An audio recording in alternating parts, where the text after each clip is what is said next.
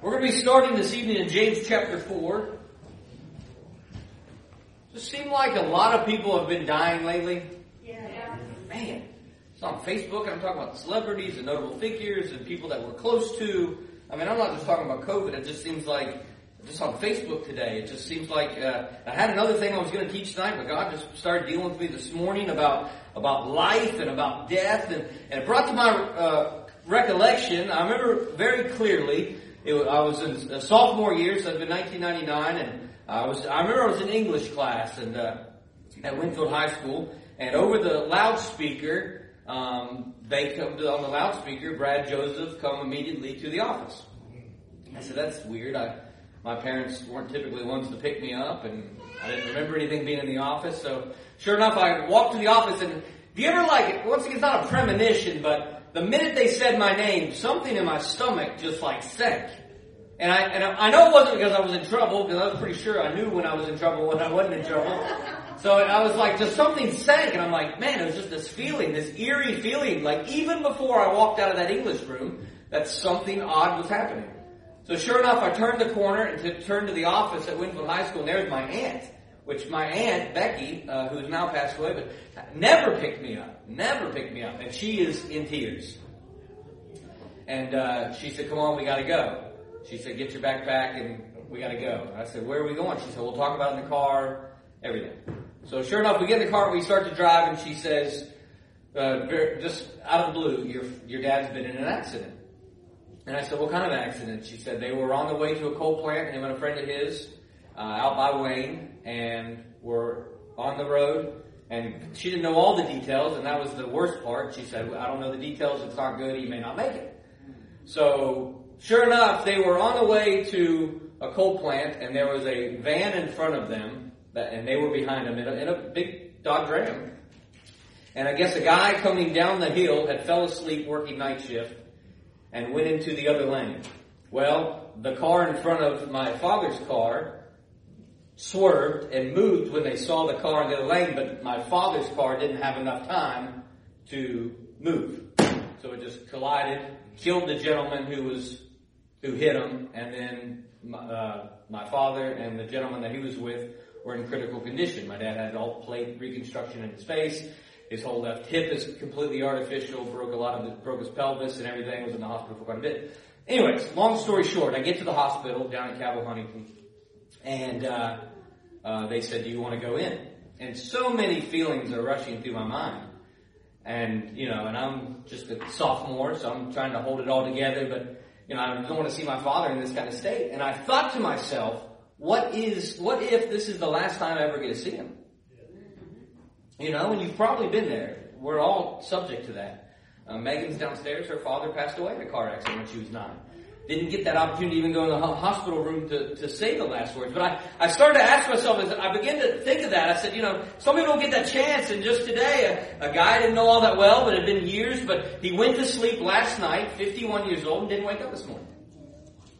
And you have to ask yourself the question, man, what is that last moment? What if this was our last day and God just put that on our heart? If today was your last day to be alive. Now the first thing you're thinking is, geez, I did not come to church on Wednesday night to hear about death, to hear about what would my last day on life be. But I think it's important that we realize, because actually I think it produces a mindset and a heart set that we live better if we realize that we're not here forever. We may not realize that, but the reality is it is. To understand how precious life is and how precious each day is and how temporary life is, in contrast how vast eternity is, I think we have to really bring it down. Leo Tolstoy, the Russian Pulitzer Prize, once wrote this. He said, if then I were asked for the most important advice I could give, that which I consider to be the most useful to the men of our century, I should simply say, in the name of God, stop a moment, cease your work, and look around. Because I think too often we get so busy and so distracted, and we start to believe that maybe, just maybe, we might live forever. And sadly, when it takes those It takes that over the loudspeaker of our life, so to speak, to wake us up and we get that feeling. And I'll be honest, as a preacher in Delbert, or if you're anyone's a preacher in here, funerals, I don't like them because I hate to see families in that condition. But as a preacher, there is no greater place for me to preach the Word of God. I'll be honest. It is the most fertile ground that you can ever have. Because it is smack dab. Delbert, last funeral we did together. He said, in this casket, he said, where they are, I'm going to be soon, and you're going to be soon. And nobody wants to hear it, but I think we need to realize it, because then it makes us prioritize what we're doing today. What we're doing with our life. So James chapter 4, verses 13 through 15 says something very profound.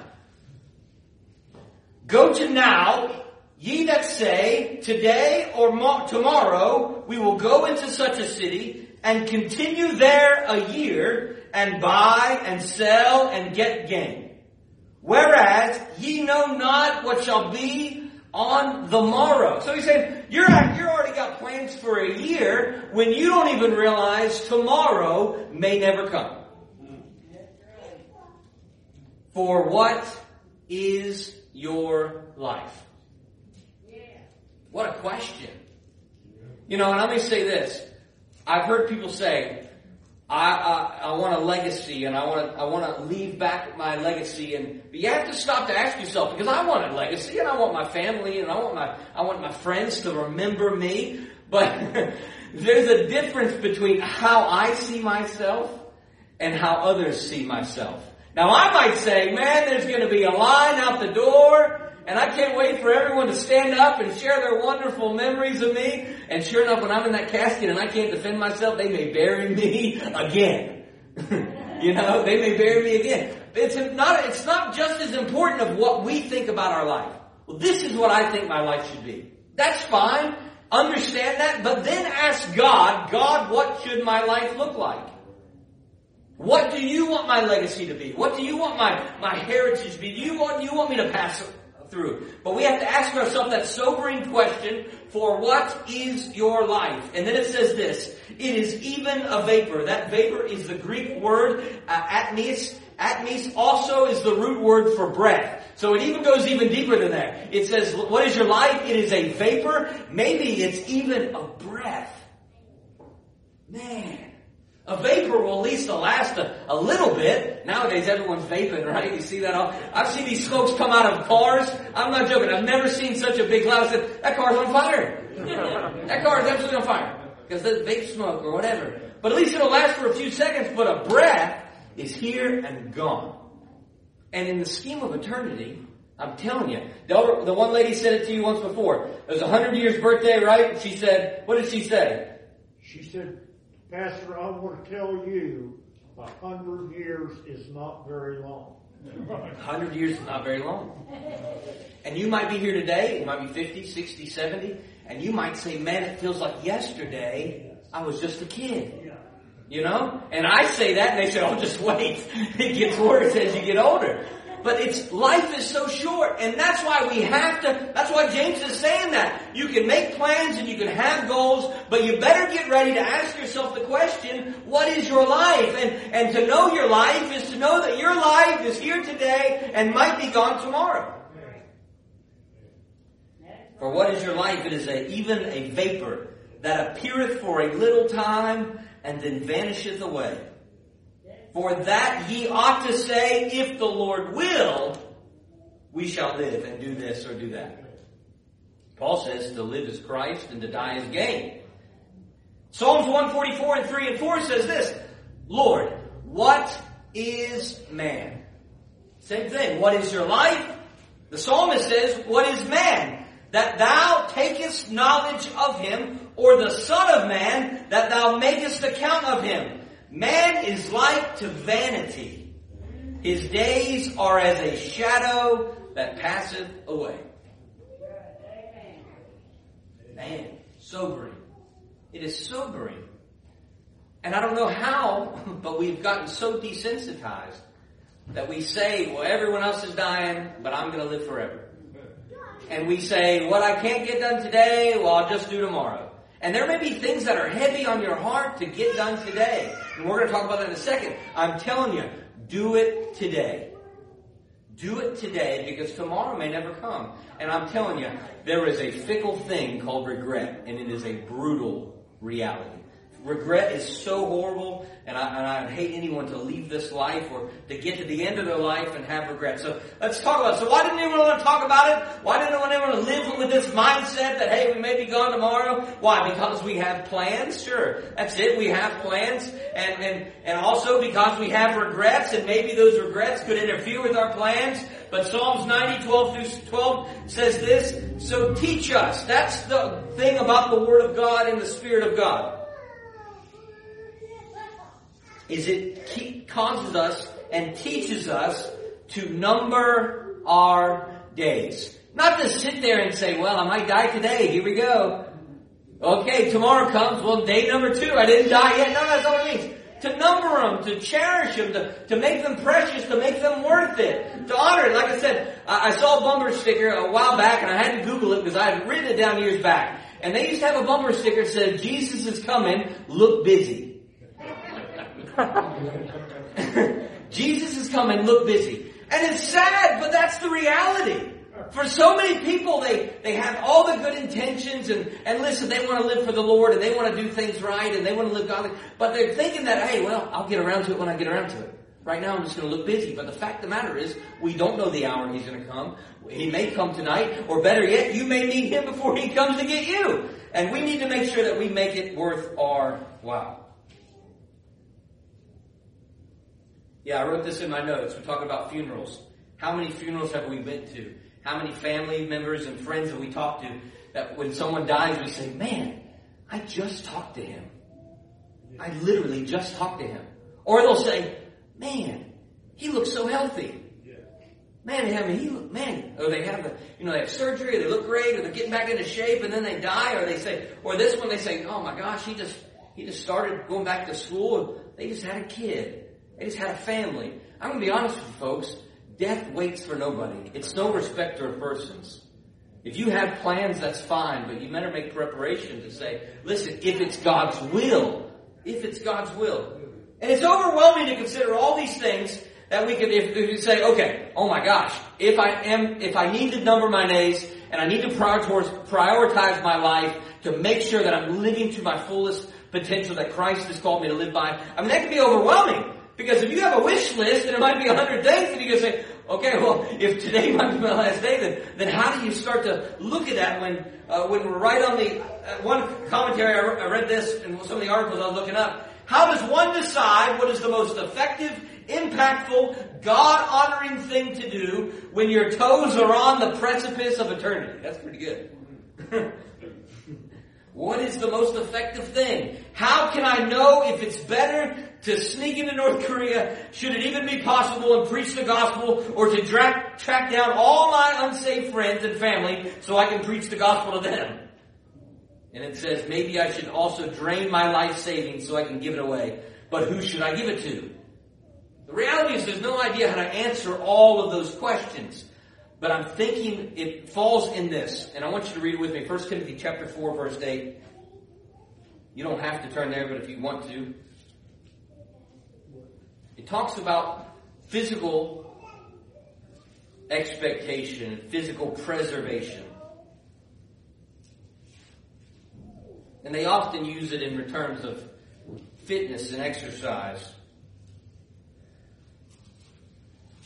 It says this, for bodily exercise profiteth little, but godliness is profitable unto all things. So here's the key.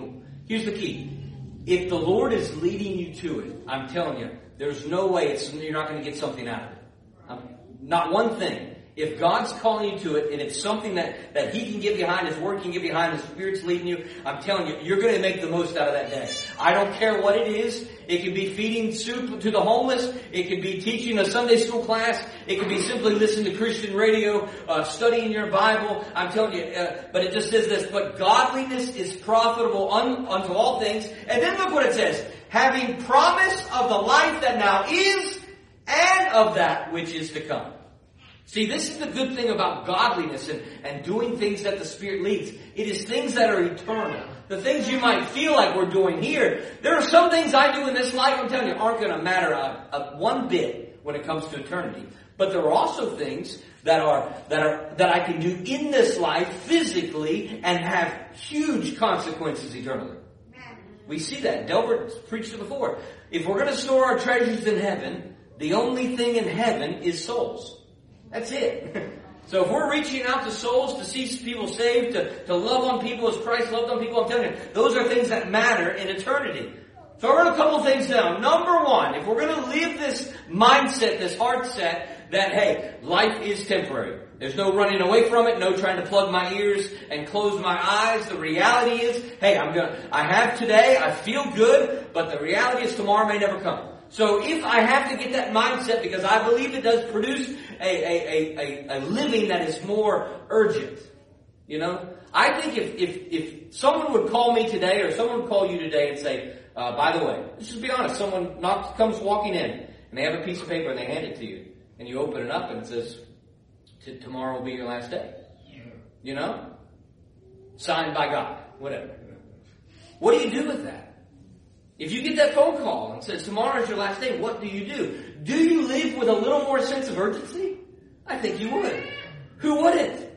I think you should, and I think if we have that mindset, then we realize, man, I'll tell you, if I got that call today, when I wake up tomorrow, I'm going to say, man, we're going to get some stuff done today. You know? That's the mindset that Christ and James was trying to produce, to say, listen, it's great to have long-term plans, but the reality is let's just focus on getting stuff done today. Because tomorrow may never come. But number one, I don't care who you are. I don't care who you are. Number one, we need to make sure that we are ready to die. Amen. You may get the call that you're going to die, but it doesn't mean you're ready to die. And nobody wants to die, but if death is inevitable, then I want to be ready. And I've come to find out through the gospel of Jesus Christ that there's only one person that's ever beat death. Well, sorry, Lazarus and a couple others. But because of Jesus Christ, nobody beats death. Nobody. Jesus Christ is the only one that takes away the sting of death. So if I'm going to be ready to die, I'm going to have Jesus Christ in my corner. So I just want to say tonight that the number one thing we need to do is make sure that we have a relationship with Jesus Christ. Listen, Zacchaeus climbed a tree. Nicodemus came by night. The woman at the well came simply by giving a drink. Paul came on the road to Damascus. I don't care where you meet him. I don't care where you receive him. You just need to receive him. You just need to get ready. And in all those accounts and more accounts in the Bible, he is in the presence for us to be ready. Doesn't matter where you're at. I'm telling you. On the side of, look, a thief on the cross. You know, I've seen it in a hospital bed, you know, where people can get saved. They can make preparation to die in anything. The fact of the matter is, it's when Christ passes by that we need to say, hey, I need you to make me ready to die. Number two, not only to be ready to die, but to stay ready to die. Luke chapter 12. Luke chapter 12. It says this in verse 35, let your loins be girded about and your lights burning. It's talking about this in the retrospect of the slothful servant. We see that in the parable here in the remaining passages. But in verse 35 it says, let your loins be girded about and your lights burning. So once again, stay ready. When I worked for my father, we had a shop buzzer. And you stayed working until that shop buzzer went off. And when that shop buzzer went off, then you could go through the locker room, change your clothes, get in your car, and go home. And I don't know how many times guys would be about 20 minutes till that buzzer. They'd start edging towards the locker room, picking stuff, picking up trash, just making the most, but the buzzer hadn't went off. And I feel like sometimes that's the thing as us Christians, we are just trying to look busy, and once again, we've already pulled our clothes off, we're already ready to go. But no, we need to stay ready. But hey, until that buzzer hits, until the Lord takes me home, I got work to do. Amen. Like Paul has said, that's great, I'm saved, you're saved, but what about the rest of the world? And if I'm truly concerned, if I truly have a desire that Christ has desired, he's not willing that any should perish. And the only reason he's tarrying is because he's not slack. in His promises. You know, He's just waiting. He wants to see all come to repentance so that no one would perish. But it goes on to say this in the verses after that, in verses 36 and on of Luke 12. And ye yourselves, like unto men that wait for their Lord, when He will return from the wedding, that when He cometh and knocketh, they may open unto Him immediately. They may open to Him immediately. How many people are going to say, I need one more day? You know, when the Lord comes back for me, I'm going to say, hey, I don't want to bargain with you. I don't need one more moment. If you want me, I'm here. If you're not here for me, then hey, I'll live to my fullest. But how many people, because it says right here that when He comes and he opens he knocks and they open the door immediately to Him. But I'm telling you, we see it in the rich young ruler. They said, man, just give me one more chance. Give me one more chance. In which Abraham said, oh, I'll bring it to your memory all the times. All the chances you had. But there's going to be a world of people that say, if only I had one more day.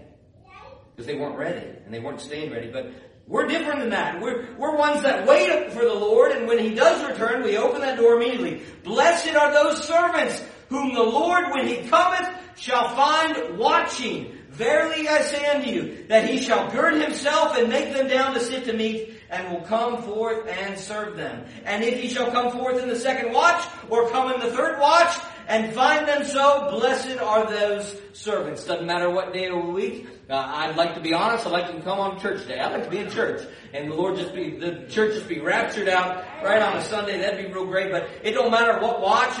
Blessed are those servants that are ready and willing. And this know that if the good men of the house had known what hour the thief would come, he would have watched and not have suffered his house to be broken through. Be ye therefore ready also, for the Son of Man cometh at an hour when ye think not. Then Peter said unto Him, Lord, speakest thou this parable unto us, or even to all? And the Lord said, Who then is that faithful and wise steward, whom his Lord shall make ruler over his household, to give them their portion of meat in due season? Blessed is that servant, whom his Lord, when he cometh, shall find so doing. Not acting like they're doing, but doing. Not looking busy, but being busy. Of a truth I say unto you, that He will make him ruler over all that he hath. But, and if that servant shall say in his heart, My Lord delayeth his coming, and shall begin to beat his men servants and maidens, and eat, to drink, to be drunken, the Lord of that servant will come in a day when he looketh not for him, and at that an hour when he is not aware, and will cut him asunder, and will appoint him to his portion with the unbelievers. And that servant which knew his Lord's will, and prepared not himself, neither did according to his will, shall be beaten with many stripes. But he that knew not, and did commit these things worthy of stripes, shall be beaten with few stripes. For unto whosoever much is given, of him shall be much required. And to him men have committed much, of him they will ask the more. So we see that about being ready, number one. Number two, staying ready. Staying in this mindset that, hey, I want to be working for the Lord, not for the reality that He's going to come, but if He does come, and when He comes, He's going to find me doing. I don't want to sit down. I don't want to be lazy. I don't want to put my feet up. You know? That's the worst thing. That'd be the thing about my father. Once another illustration, I'd have my feet up. I'd just be sitting there, scrolling the internet, and I'd hear him coming, and I couldn't get my feet off the desk quick enough, and sure enough, I almost fell out of my chair, and he says, I know what you're doing. I know what you're doing. No point in faking it. You know, and that's the Lord. When He comes back, He wants to see us actually doing. We've got work to do. We've got the gospel. We've got the hope of eternity. So anyways, number 3. So be ready, stay ready, and let's talk about loving others. I want to talk about that for a second. Does anyone call their parent every day? Talk to the parent every day. No shame. Corey? 20 times a day. 20 times a day. Well, I was just saying one, but right? Some people call their parents every day. Anyone call their children every day? Call their children every day. Why do we do this? And you know, everyone take a trip. Before the trip, you make sure you're going on a trip. You make sure you kiss your wife, kiss your husband, kiss your children. Because somewhere in the back of your mind is you want to make sure you tell them you love them. You don't want the last thing just to leave, just to slam the door, and that's the last thing. And even in our grief share meetings, there are people sometimes that it was a real good situation when they passed away, and other times they may have had a little argument that morning, may have had a little fight. And those are things that sometimes play in the back of your mind. Why? Because I think it's I think, once again, this urgency and this importance to live like today might be our last day calls us to kind of love a little bit more, right? If I would get that phone call that today would be my last day, well, I think the number one thing I would want to do after I made sure I had preparation to meet God would be love my family. You know? But this mindset that James kind of produces is that if today is our last day no matter what, then maybe I should love my family a little bit more. You know, sometimes we put so much pettiness in the reason we don't love and distance and time and we get distracted, but all that goes out the window when this is your last day.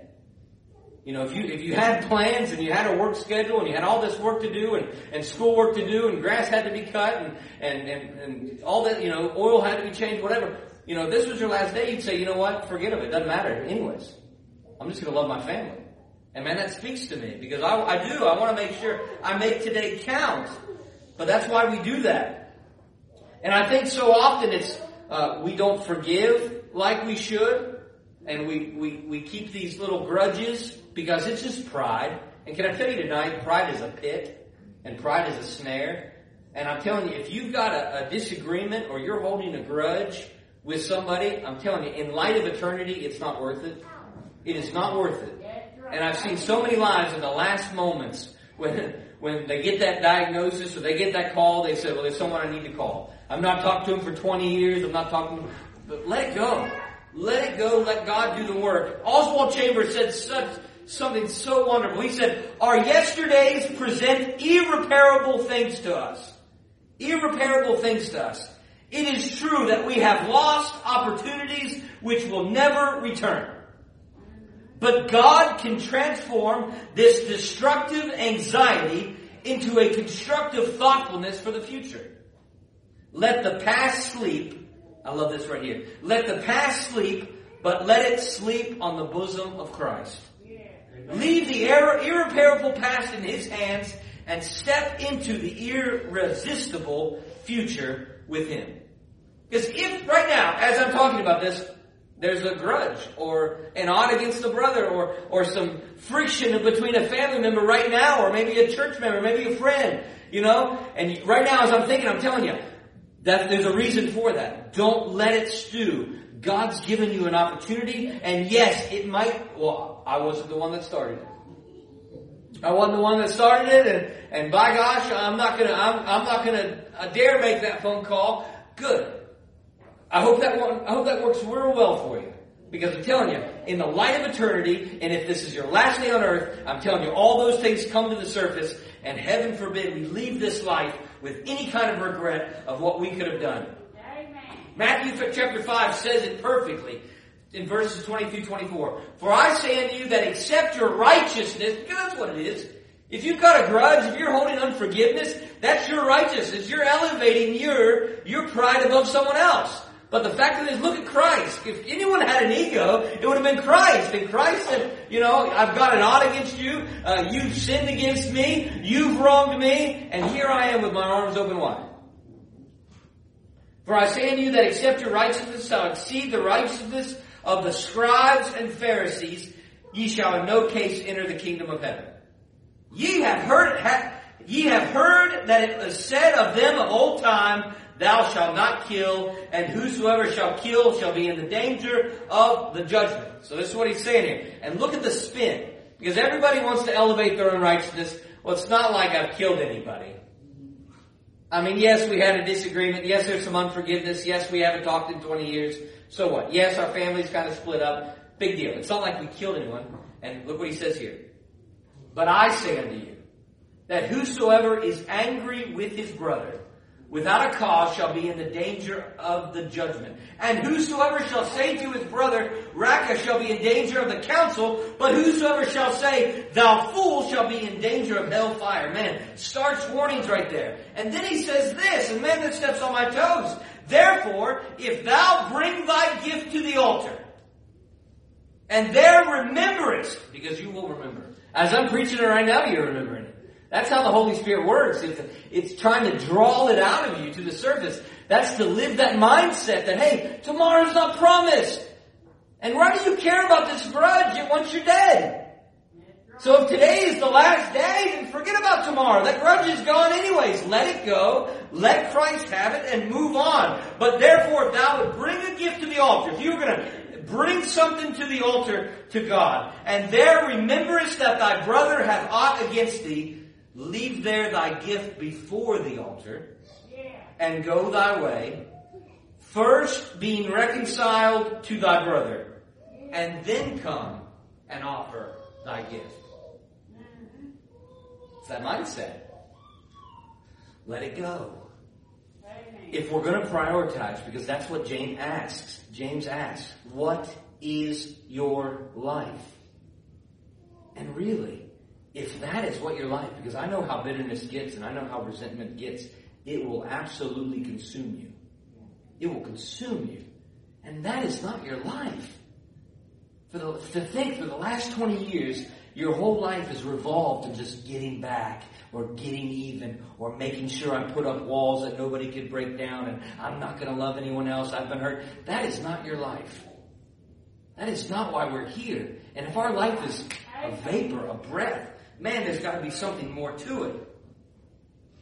Jonathan Edwards, in 1723, he said this, I frequently hear persons in old age say how they would live if they were to live their lives over again. We've all said it, right? As we get older. If I could do it over again, right? He said, I've heard it often, if they were to live their lives over again. And then he says this, resolved that I will live just so as I can think I shall wish I had done, supposingly I live to old age. So he says, I'm going to redo the things now before I get old. He said, I'm going to think right now, before I get old, well, if I could do it over again. Wait, I can do it over again. I do have another chance. And that's the thing about life and why it's so precious. We are given an opportunity that nothing else in the universe has. This is the beautiful thing. That whatever wrongs I had yesterday, that His grace and His mercy, when I wake up the next morning, I have a choice to even to live there or not. Nobody chooses that for me. You may think other people choose it, but if I get to determine what my life is going to be. And listen, I don't think we understand the authority, as we talked about Sunday morning, the authority in our words and our love. And you might say, man, there was years worth of pain, years worth of hurt. And you say, there's no way one phone call or one visit or one card can patch things up. Try it. Try it. Give it to the Lord first and try it and see what happens. And I'm telling you, I believe God can do one thing. Remember the old Maxwell House tagline? I don't know if they still use it or not. Good to the what? Good to the last drop, right? I don't know about you, but my cup's still pretty full. But when it comes down to the end of my life, I want to be good to the last drop. I want every day to count. I do. Now when I'm healthy, and then if sure enough, if I would be gone tomorrow or something tragically would happen tomorrow, listen, if you come to my funeral and I die tomorrow, I want people to say, you know what, Brad lived. He lived for Christ. He didn't waste the days. But I want you to be good to your last drop. I want to read one more verse and we'll dismiss. It's Proverbs chapter 5.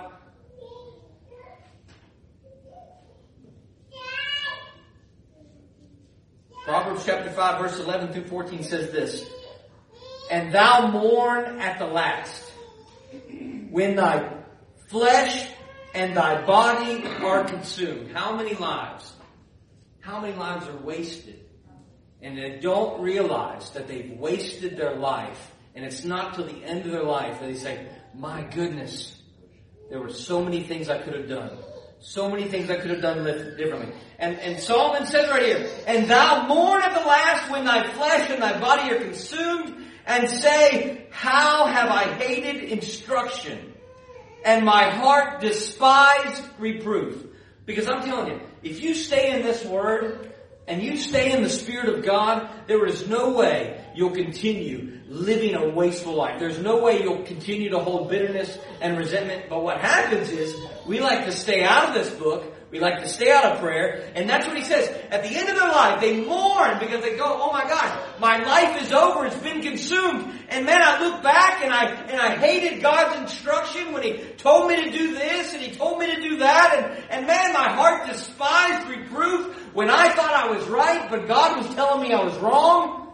That's another thing. Let's just stop there for a second. Do not wait. I don't understand if you know how grace works. But grace on the minute of repentance, the minute you turn from it, the minute you cry out to God and say, God, I'm sorry, it is washed. He is faithful and just to cleanse. That is His word. I don't understand why people get into sin. And I'm talking about Christians and unbelievers. But Christians will get into sin and they'll wait days to repent. They'll wait days to give it to God. The minute I have it, I'm getting rid of it. Because what happens is, yes, I've sinned, but he that knoweth to do good and doesn't do it is sin. So, yes, the sin was bad, but also not giving it to God is bad. So we carry it with us. And then the devil just gets more out of that sin than it really was. It might have just been an attitude, it might have been a glance, it might have been a word. And that's a sin that's so quickly that we can just say, God, here's my heart, I'm sorry, I know you called me to better that, I repent, I turn from it, I just ask you to forgive me, and he goes, done. But what happens is we carry it and we walk with it and then lose all those days in the process. Because I don't believe we'll actually go to walk properly, circumspectly as the scripture says, redeeming the time until we get that off of us. But once again, how my heart despised reproof. I love when God tells me I'm wrong. Because I know He's the only one that can. I don't listen to anyone else. But I'm thankful that the Holy Spirit says, Brad, it's as simple as this. I'm right and you're wrong. Because I say, no, you don't understand. They did this. No, you don't understand. You're wrong and I'm right. So you're either going to buy and line up with that or not. And then he says this, and have not obeyed the voice of my teachers, nor inclined mine ear to them that instructed me. And then he says this, and this is where I'm going to finish preaching at you tonight. Look what it says in verse 14. I was almost in all evil in the midst of the congregation and assembly. Consumed right there. Surrounded with all the right things and yet consumed myself with all this stuff. I'm telling you folks, we need to live as James calls us to live. I hope you're sitting in your life right now and that loudspeaker goes off saying your name. Immediately come to the office. Because the reality is, what if tomorrow is your last day? What if it really is? Oh, preacher, come on.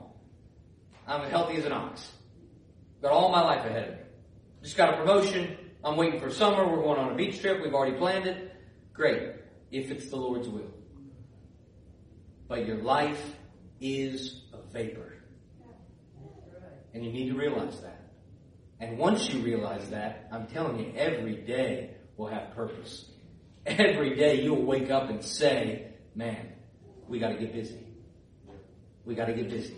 And if tomorrow comes, imagine for a second that cancer patient that said, hey, today's going to be your last day. Well, let's say he gets all this stuff done and he goes to sleep and it's Groundhog Day again. He wakes up the next day and it's the next day. Wait a minute. I thought yesterday was the last day. Man, there was so much more stuff I wanted to get done. I got all of that done yesterday. We'll make another list and let's get it done today. Let's love like we never loved before. Let's forgive like we never forgotten before. Let's throw regret out of the window. Let's turn it over to God and say, God, if you want me today, I'm ready. But I'm going to stay ready. But otherwise, I'm going to live like there is no tomorrow. And I want to live. I think that's what He calls us to live. That abundant life is to realize that this life is so fragile. I want to live forever. I do. I want to live a long time. Sophie came in tonight. She said, what are you preaching on tonight? I said, I'm preaching on your life as a vapor. It's short. She said, well, I might live 1,000 years. And I said, well, I'm pretty sure the Bible says you can't live to a little over 120. She said, well, Methuselah lived till 900. And I said, yeah, well, that was before the... I was like, all right, are we going to get into this tonight? If you really want to go there, I'm going to snuff you. But she's right. I want to live forever. I do. I want to live a long time. But the reality is I'm not. And one day death's going to come knocking, and I'm thankful that Jesus Christ is going to give me a minute before death does. But I want to live full. All right, how about you tonight? You want to live full? You want to live your life? All right. Let us stand. We'll dismiss in prayer. Pastor Delbert, will you come to the podium and dismiss us in prayer, brother? Sure.